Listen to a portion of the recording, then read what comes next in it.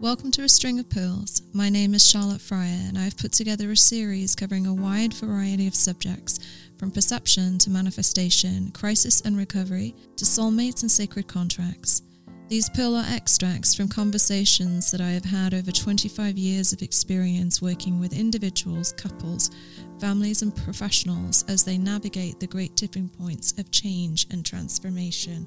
It is my hope that somewhere in your listening you may find a pearl or two that has meaning to your personal journey. May they be strung together as an intimate thread of hope, inspiration and comfort as you continue through this often challenging yet miraculous gift of life. Thank you for listening. Enjoy and be well.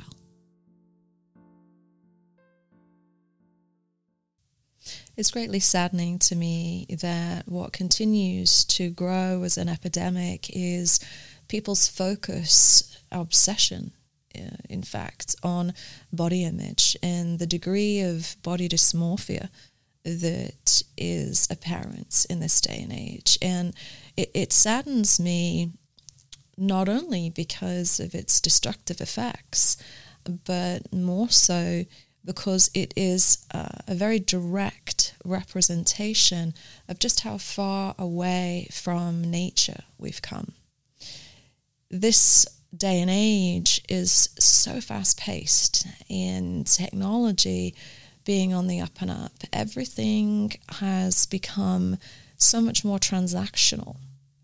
The art of relationships is slowly disappearing. The art of conversation, the art of interaction. I mean, you can now pretty much sit at home and work and shop and communicate. And so the body isn't engaging its senses for survival anymore. The body is a victim to far more dissociation. Back in the day, the body was a machine. The body was a temple. I say a machine in that it was measured by its strength, its agility, its capacity. It was used to harvest, to build. It was an active participant in life. Things like being hot or being cold or being tired, being stretched to the limit, feeling the strength of muscles and your heartbeat going. And not just because you're in the gym and you're looking to get a six-pack, but because you are on land communing and you are utilizing the gift that God gave us in our body to feel alive. And so the emphasis was not on how one looks. Now, that's not to say that over the years aesthetics became of great importance. What I'm saying is that here we are in present day, and how much do we really use or move our body in a utilitarian fashion? And so sadly, there is this surrealism going on. People are kind of feeling like, whoa, am I even real?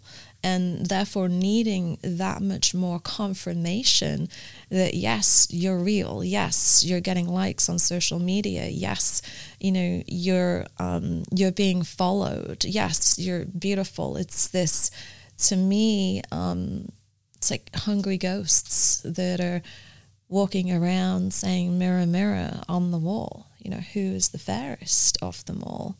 And that's why it's so sad. And so when working with people whom have become really far removed from themselves in that way, again, it's not focusing on the presentation of the symptoms, it's looking at the cause and helping them get back to center and get more connected with their body as a means of movement, fuel. I mean, to have two arms, two legs, just to be alive is remarkable, and to reinstill a relationship that is aligned with vitality is what I have seen to be most transformative when working with people that are trapped in a mirror